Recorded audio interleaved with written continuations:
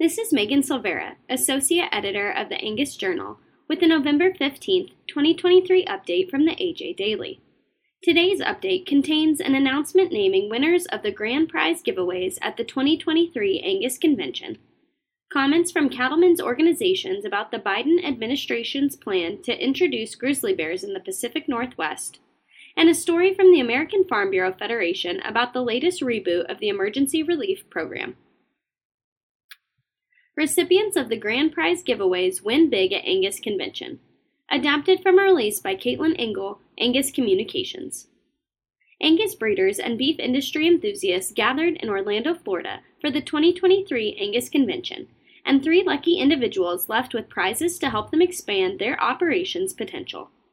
Working cattle will become a low-stress task for Adam Sawyer of Nebraska and his cattle as he installs his new Prefer and Datamar's complete cattle handling system valued at $42,000. Kenny Hinkle of Missouri took home a John Deere XUV 835M Gator valued at $19,500. The third winner, Marcia Bryant of Nebraska, received a Trans-Ova service voucher. The voucher will help cover 1 genetic preservation, an IVF cycle, and up to 5 fresh implants into Trans-Ova or client recipients, and more. To read more, visit angus.org. Cattlemen object to Biden administration's plan to introduce grizzly bears in Pacific Northwest. Adapted from a release by the National Cattlemen's Beef Association. On November 13th, the National Cattlemen's Beef Association, Public Lands Council, and Washington Cattlemen's Association, alongside other leading national agricultural organizations, filed comments opposing the Biden administration's plan to introduce grizzly bears to the North Cascades ecosystem in Washington state. This latest proposed rule from the U.S. Fish and Wildlife Service follows years of opposition from rural Washington communities, cattle ranchers, and sheep producers.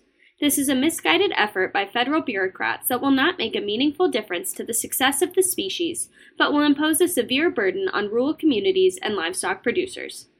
For more information, go to ncba.org. Farmers can expect limited disaster support from the latest Emergency Relief Program reboot. Farmers can expect limited disaster support from the latest Emergency Relief Program reboot. Adapted from a release by Daniel Munch, American Farm Bureau Federation. On October 27th, USDA announced the allocation of more than $3 billion to support commodity and specialty crop producers affected by natural disasters in 2022 through a modified continuation of the Emergency Relief Program. Though initially welcomed by farmers and ranchers recovering from exceptional drought conditions, severe hurricanes, flooding, and other natural disasters, a change in how assistance is calculated will drastically reduce the support many affected producers receive. In particular, the program's new progressive factoring methodology limits sufficient support to a small percentage of operations, a puzzling approach when natural disasters devastate operations of all types. This report discusses how the Emergency Relief Program 2022 works. The full story is available at fb.org.